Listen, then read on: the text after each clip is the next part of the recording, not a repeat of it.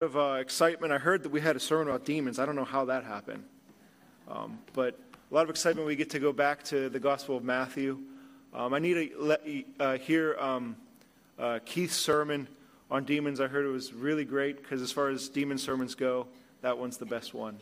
But we are turning back to Matthew 17. Actually, we'll read this passage again once more where a man approaches Jesus with a demonic problem, but continue reading into seeing the whole reason or meaning behind why we are introduced to Jesus Christ this way in Matthew 17. Starting at verse 14, there's a very strong theme, pretty strong theme, in this series of sermons we'll be doing through Matthew of sonship or being children of God. You'll notice that as we read now and even into the weeks ahead, that you have a man coming to Jesus on behalf of his son. That Jesus said he is the Son of Man, therefore he must suffer. That he doesn't want to pay a temple tax because the sons are free. That the disciples asked, who is the greatest in the kingdom of heaven? He said, children. That the disciples kept all the kids from Jesus, and Jesus said, let the little ones come to me. It's all about children here throughout this lesson we have of Jesus. We learn that as children of God, we truly are free. And so let us learn what that is today in God's Word. Matthew 17:14. A man came to Jesus, and he said this. And when they came to the crowd, a man came up to him, and kneeling before him said, Lord, have mercy on my son, for he has seizures and he suffers terribly. For often he falls into the fire and often into the water. And I brought him to your disciples, and they could not heal him. And Jesus answered, O faithless and twisted generation, how long am I to be with you? How long am I to bear with you? Bring him here to me. And Jesus rebuked the demon, and it came out of him. And the boy was healed instantly. Then the disciples came to Jesus privately and said, why could we not cast it out? And he said to them, because of your little faith. For truly I say to you, if you have faith like a grain of mustard seed, you will say to this mountain, move from here to there, and it will be moved, and nothing will be impossible for you. It's a tremendous promise. It's 100% true. And as they were gathering in Galilee, Jesus said to them, the Son of Man is about to be delivered into the hands of men. And they will kill him. And he will be raised on the third day. And they were greatly distressed by this. Because, well, we're going to move mountains. This would be a good one to move. Why not? And they came to Capernaum. And there were the collectors of the 2 drachma tax. They went up to Peter and said, does your teacher not pay the tax? And he said, yes. And when he came to the house, Jesus spoke to him first, saying, what do you think, Simon? From who do kings of the earth take toll or tax? From their sons or from others? And when he said, from others, Jesus said to him, then the sons are free. However, not to give offense to them, go to the sea and cast a hook and take the first fish that comes up. And when you open its mouth, you will find a shekel. Take that and give it to them for me and for yourself. And so, in presenting God's word this morning in that fashion, there could be a fair question to say, what is this all about? Why are these particular events tied so closely together in Matthew's gospel? What is he trying to say about our Lord, Jesus Christ? Why is he choosing to present Jesus Christ to you this morning this way? You have the reality of this mountain that can be moved if you simply just had Not even a tremendous amount of faith, just sincere, devoted faith in Jesus Christ. Even a little bit of it, you can move a mountain. A mountain, proverbially, anything that is remarkably difficult and seemingly impossible to be done. Something you can't do. If you would, other gospels say pray with faith. Matthew just uses the word faith. But the whole context is some things only happen through prayer, and those prayers must be prayers of faith. They can't just be words you're mumbling. You really have to actually have a conviction. But even a little bit of it is enough to move a whole mountain. Then Jesus goes on to say, now I'm going to go die. And then he says, go fishing and find a silver coin to pay a tax for a temple. It's a pretty common experience, I would say personally for myself, and I have to extend it to you all to say it is yours as well.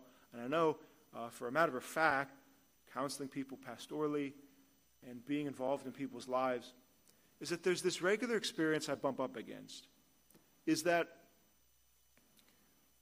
we tend to acknowledge the gospel for what it says, that Jesus Christ has loved us.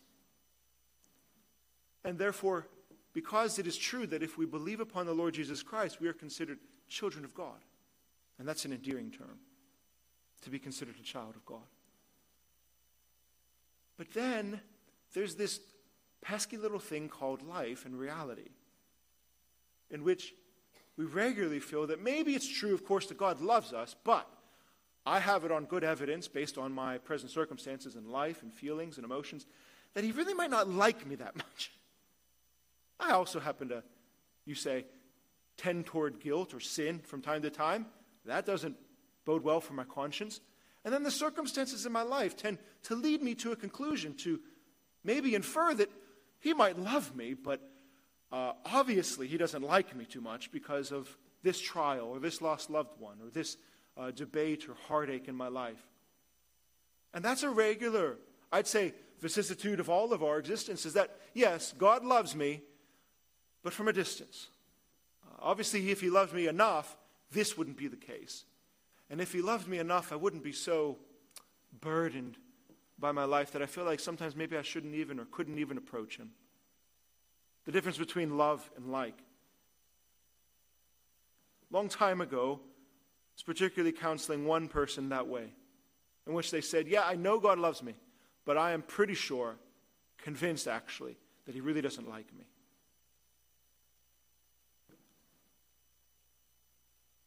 The source of the confusion, of course, is we've never seen this in our life. He is your father, and he loves you. But what father have you ever had that has truly loved you? Truly loved you. The best father that any of us could have ever had in this room has fallen short. Any spiritual leadership, people in your life, myself even included pastorally, in some way have a spiritual leadership over your life and represent some type of ability to speak the word of God of truth to you. Yes, but the messenger is incredibly faulty, right? So whether it be the spiritual leaders in your life, whether it be your home life, your father or your mother, whoever represented this idea of a family of love, that you are children of God and God loves you. Yes, but what does that mean in the backdrop of all of our experiences, which are marred and imperfect? Aside from that, the real circumstances of our life, whether it be disease, division, consternation, depression, anxiety, and everything between, and finally, of course, even grieving this week as a church for Norm to have to suffer some level of sting in this thing called death. The Lord loves me. Well, see, the thing that, and this is the thing that's hard, particularly I know as we all grow, we become accustomed to this idea of death. My experience, particularly in the medical field, is to be around death pretty regularly for 5 days a week for 8 years, seeing a lot of people die.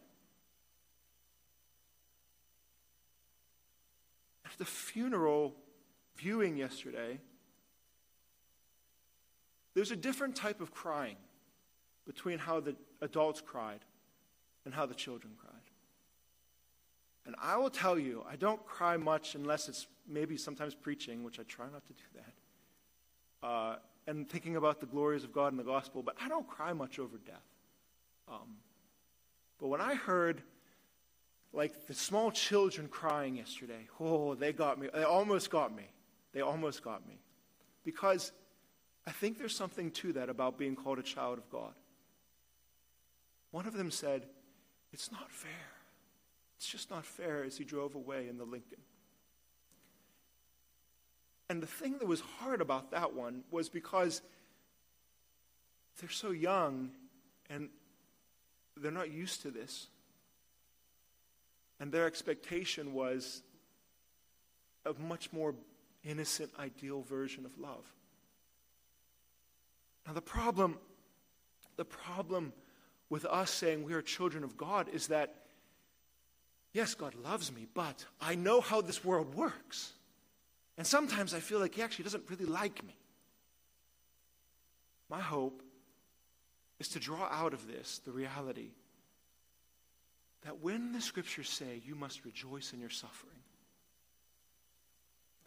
that is really what it means. And not because you're supposed to try to force yourself to. Not in an irrational kind of joy. It perfectly, and the point of these words, rational words, hopefully, Lord willing, a rational sermon, to give you a rational reason to rejoice in all things. And to understand that he loves you. And in all circumstances, he likes you. He likes you. See, this is the reality that we're told in Psalm 139. Your eyes, they saw my unformed substance. In your book were written, every one of them, the days of my life before they even were. How precious to me are your thoughts, O God. How vast are the sum of them. If I could number them, they would be like the sand on the shore. That is your God. That in the midst of all of your life, from the formation of yourself in the womb, to the vicissitudes of the good and the bad, yes, to your final death, he is constantly thinking of you, considering you. He has written a whole book of you. That every day of your life is accounted for. That every moment you rise, he thinks of you. He sees you. He actually loves you, but not only that, he likes you.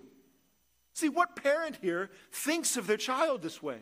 Could you say you think of your child even 5-10 times a day when they're not around your presence? That you think, I wonder how they are here. I'll send a prayer for them here. I'll consider them this way. When do they get home? What will it be like? If they're grown, what are they doing? How many times can you put your mind to even have that outward focused love toward a child? We're told, particularly, that our God considers us so much so that if you were to even try to count the sand of the sea, you would fall asleep. And the psalm says, and I awake and you're still with me. As I was just considering, meditating upon your consideration of me, you never leave me.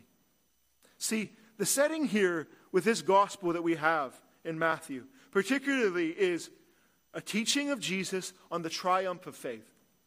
That if you have faith, even like a mustard seed, you can move a mountain. You can say to this mountain, be moved from here to there, and it must obey you. It must happen if you have faith like that of a mustard seed.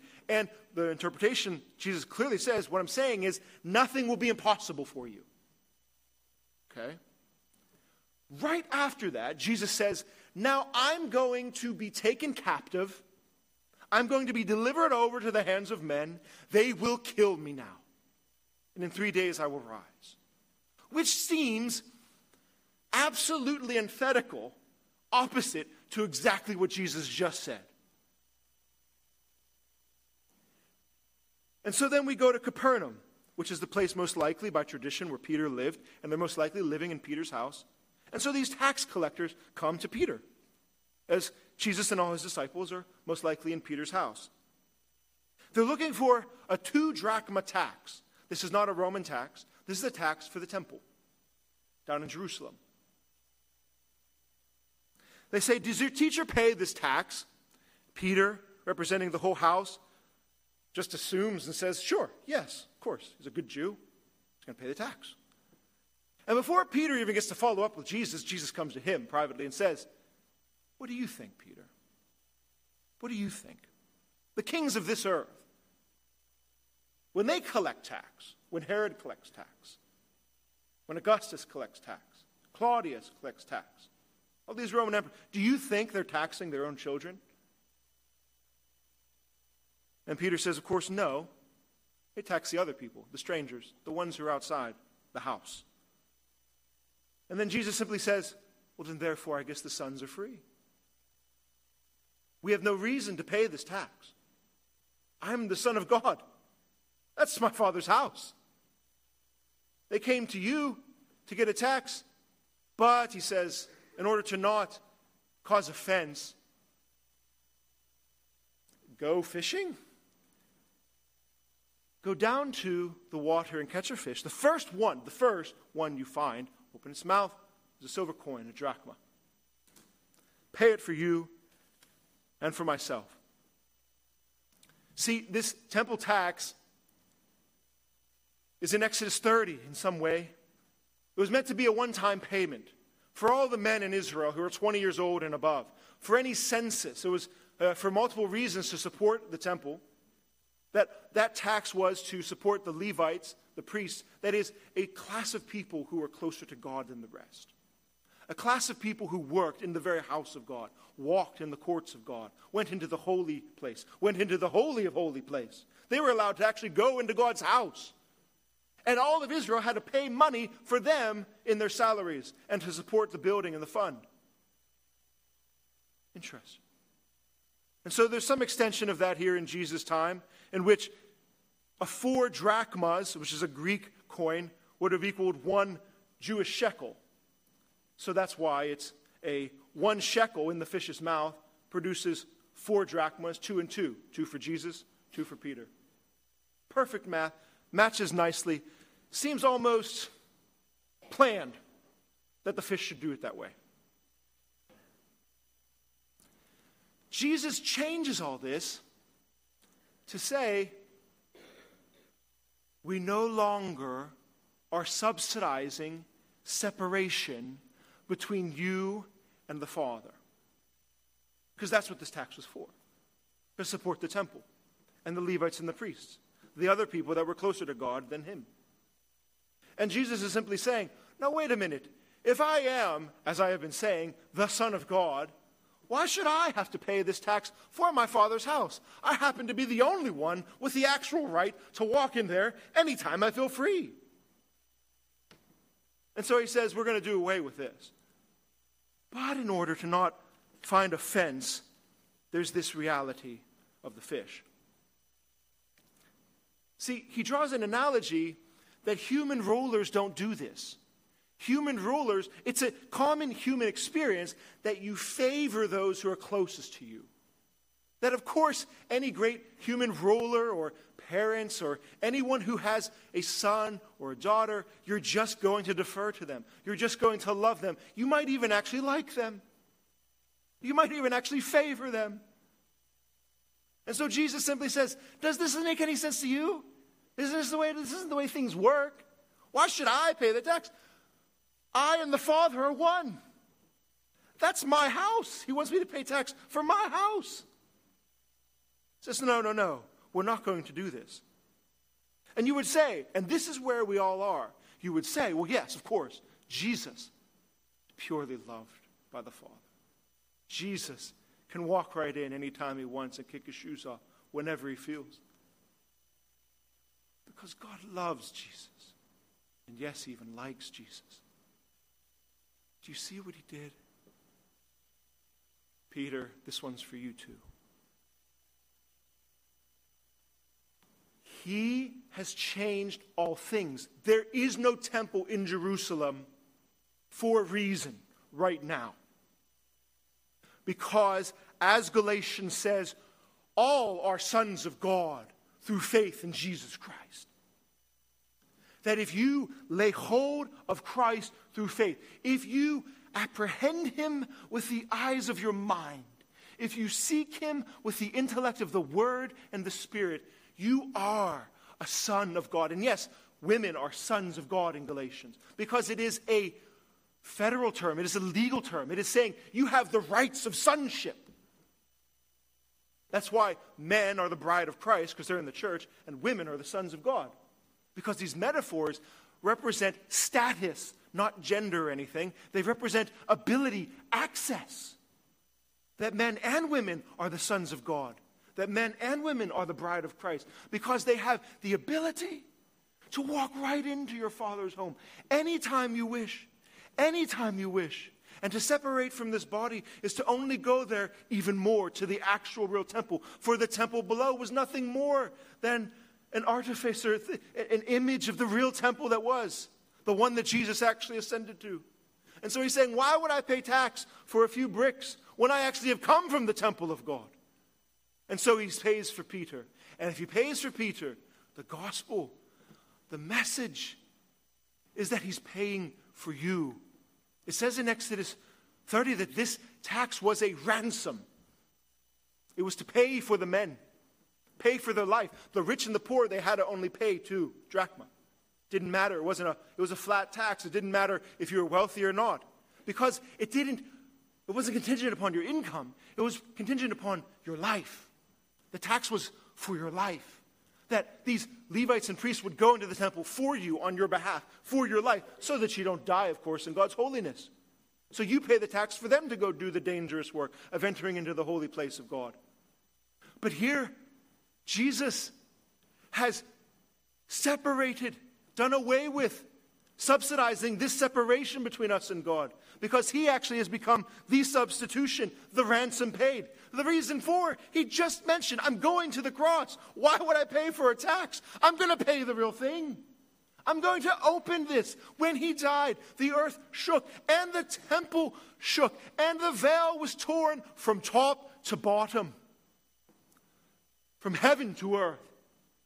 God ripped the temple curtain open and made access into the Holy of Holies. Why would we ever pay a tax, Jesus says? So of course, this would actually have to mean then, that God of course loves you, because we know God loves. But he actually likes you. You don't understand. See, you don't invite people over to your house with undefined term limits unless you really like them. Visitors or friends, family don't leave. The sons are free. Visitors come for a dinner. The children stay forever. The sons are free. Here, Peter, here's your admission price into my Father's house. And I often have racked my brain years, questioning how close can I really get to God? Like, what are the limitations of my close communion with him in this life? Because there are limitations. There's more to be had. We will die. We will go to be with him in a more being with him than we are here now. And we will resurrect and then be with him in the eternal state. So there is a limit of only how close you can go. But I don't know what that limit is. All I know is that if you think that he doesn't like you, you'll never come. If you think he's just tolerating you, you'll never draw near. Do you realize James says, draw near to God, and the same promise is equally true. He will draw near to you. That if you give yourself to prayer and you give yourself to fall on the face of God, he will meet with you. Yes, when Jeremiah says, you seek him with all your heart. And that, of course, would have to go back with the other prayer that Jesus was talking about. There is a prayer, and there's a prayer of faith. There is a prayer in which you throw one up, and then you move on and scroll on your phone. And there's a prayer which you don't eat for a week, and you fall on your face. And you search him with all your heart, as Jeremiah says. And if you search for him with all your heart, Jeremiah says, you'll find him. And also that happens to be the kind of prayers that move mountains. So you can go into his home. You're invited to his house. The invitation is that he likes you. So seek him. Seek him diligently. Seek him regularly. The problem then, of course, is our circumstances. Yes, the Lord loves me because he has to in Jesus. But does he like me? You're telling me he likes me. Yes. That's what the fish is all about. See? He also likes you in the midst of your whole life. And this is the problem we have. The circumstances. That's the problem. Because there are many circumstances, whether they be our own sins, our own suffering, our bad fortune, we might say, that cause us to recoil and say, Lord, why? Why do I have this disease? Why do I have this problem? Why is my marriage this way? Why are my children that way? You say, Lord, why are you letting this be the case? You're not liking me like you should. You're not as close. No. It all ties together to Jesus Christ. See, this random, seemingly random, and very particular direction to go fishing is perfectly planned. It's a proverbial image actually used throughout the ancient world of finding wealthy treasures in the mouths of fishes. So it's sometimes debated whether Jesus actually meant for Peter to go do this, literally, or if he's proverbially saying, we're going to get the money. Either way, the point of it being is that it's an image of serendipity. That is, good luck. It's an image of good fortune. An event that happens by chance, but just happens to be a happy event. A happy way of things happening. Oh, isn't it just so happy I happened to owe a tax? And isn't it just so happy this fish happens to have that money in its mouth? Serendipity. So Jesus says, go therefore fishing this way and find this silver drachma and take it. It's an interesting reality, though. The reason he says he wants to do it this way is so that he doesn't offend the temple people, the authorities. Which is baffling because almost on every other page, Jesus is always offending them. He doesn't seem to be very output by offending them. See, just in Matthew 12, he said that something greater than the temple is here, talking about the Sabbath. And they were very offended by that. And in John 2, he said, when you destroy this temple, I will raise it up in 3 days. Talking about himself, his body, being the temple, greater than the real temple. His body is the temple. And they were offended by that. He was crucified as a blasphemer because they accused him of being a terrorist who threatened to tear down the temple. So he's perfectly fine offending people about the temple. My belief, we don't know, but my guess is, Jesus does not want to offend them because it's not his time. He will offend them. He will offend them terribly. He's going to go into Jerusalem pretty soon and overturn the tables and whip everybody. So why doesn't he want to offend them now? It's not his time. Because the Son of Man must be delivered into the hands of men. They must kill him. He must die and on the third day be raised from the dead. See? John 7 says this. They sought to arrest him, to lay hands on him. And John says, but they didn't because it wasn't his time. Because the Son of Man had to be delivered into the hands of men, that they would kill him, that he would rise on the third day. Luke 4, he goes to his hometown Nazareth. They seek to throw him. A whole crowd pushes him to the edge of a cliff to throw him off the cliff.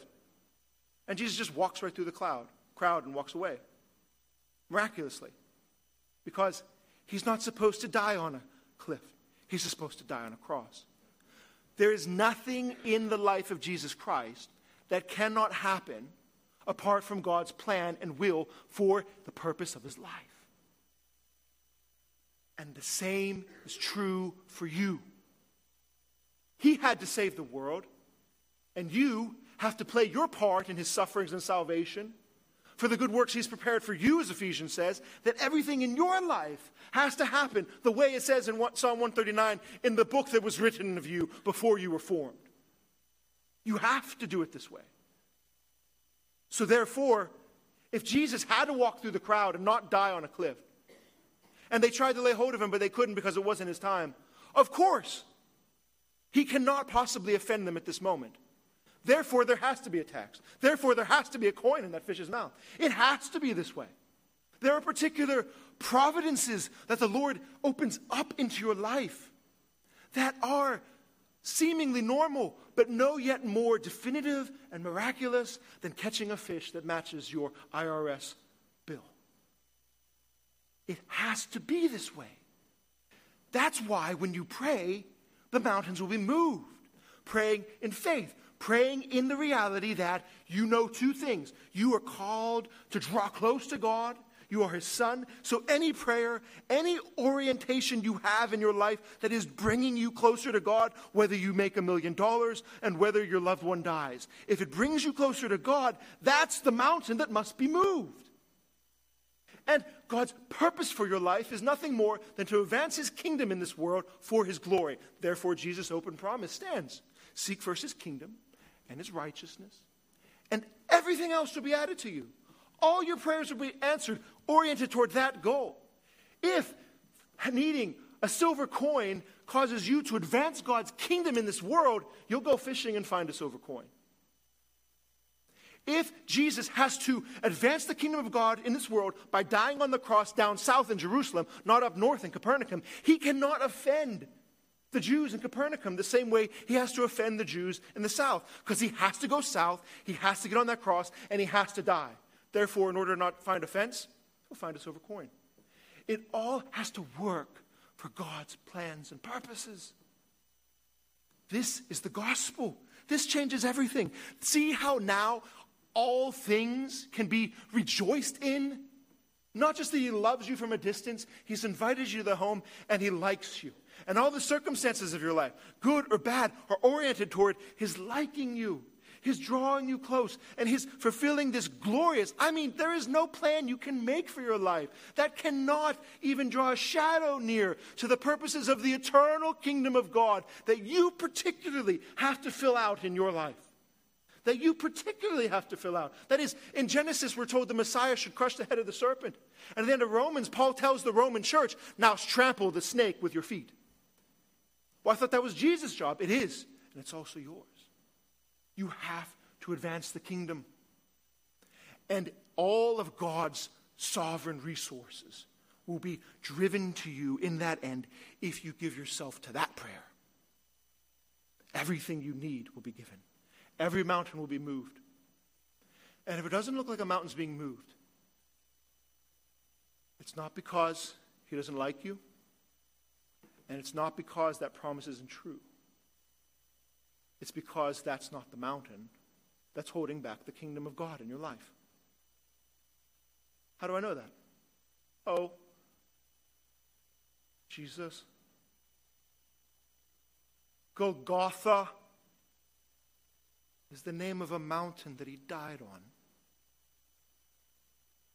That was never moved from his life. Calvary. Perfect Son of God, full of faith, holiness. There's no reason the Father would never not answer a whisper from his mouth. And he prayed, Father, let this cross pass from me. And the mountain did not move, because that mountain was not contrary to advancing the kingdom of God in his life or ours. Do you see that through all the good and all the bad, this is what makes sense. This is why your prayers can be answered. And if they're not answered, know this. They're intended for your suffering, for his glory, for the kingdom to be worked out in your life, which Romans 14 says is love, joy, peace, patience, kindness, goodness, the Spirit worked out in your heart. 200 years before Jesus, in the Han Dynasty, there was a particular parable ending with this. It's a parable that has no knowledge of the gospel. It's a parable I fear that many Christians identify with more than the writings of Matthew. It's the story of the Chinese farmer. It goes like this. A farmer had one horse, and one day that horse ran away. The neighbor came to him and said, "Oh, I'm so sorry for the bad news. You must be so sad." And the Chinese farmer said, "We'll see." A few days later, that horse came back with another wild horse following it. So now the man who had one horse had two. The neighbor came and said, "Wow, congratulations. What good news." The word for gospel is good news. "You must be so happy." And the Chinese farmer simply just said, "We'll see." Well, as they corralled that horse and trained it, his son got on the horse, his only son, as the Chinese proverb goes, and he fell off and broke both his legs. Then his neighbor came and said, "I'm so sorry. You must be so sad." And he said, "We'll see." Around that time, a war broke out, and there was a draft for all young, able-bodied men to go to war. It was a terrible war, and they all died. But his son was spared from the draft because of his broken legs. The neighbor said, "You must be so happy that your son's still alive." And he said, "We'll see." You don't know. Unless there is a sovereign king who has written the books of our life before they were, unless there is a gospel of a kingdom, of not a circular orientation toward history, of cyclical, meaningless events, of good and bad, what does it matter?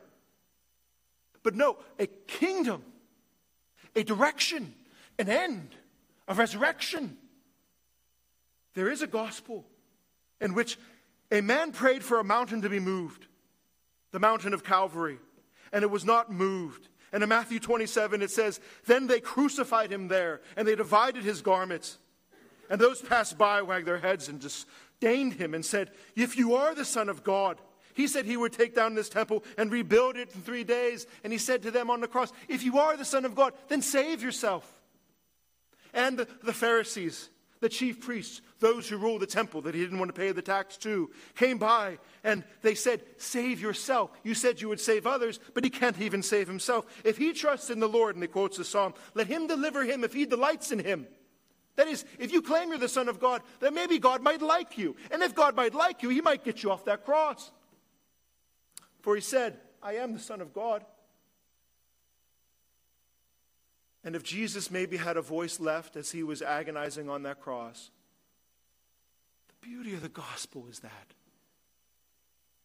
he could have simply said, "We will see." And he rose from the grave. And all who have faith with him rose from that grave 2,000 years ago. That no matter what happens, if you lose your horse, if you lose your son, if you lose it all like Job, if you gain it all back, it is all oriented toward a new heaven and earth in which it is always good news. The bad is good news. The good is good news, because the gospel is good news that all our sufferings, all our mountains, all our burdens find their yes and amen in Jesus Christ. Everything that he brings into your life must work out for your good and for the glory of his kingdom. The Father's sovereignty is the Son's serendipity. Everything is serendipity. Dear Father God, we thank you, you have made us sons. We thank you, Lord, that we know the mysteries of this life. And it's one thing to say it, it's another thing to suffer it. We understand the sufferings of this life hurt. And we understand the sufferings of your cross were more. We understand there are mountains in our life that must be moved, and nothing will stop them. And we understand there are things that we see as mountains that are actually not opposed to your kingdom at all. In fact, you built your kingdom on the mountain of Calvary. And we thank you, Lord, for not answering the Son's prayer. We thank you for letting him love us so that we might be loved as you love him. That we might be loved as you love him. In Jesus' name, amen. Would you please stand if you're able?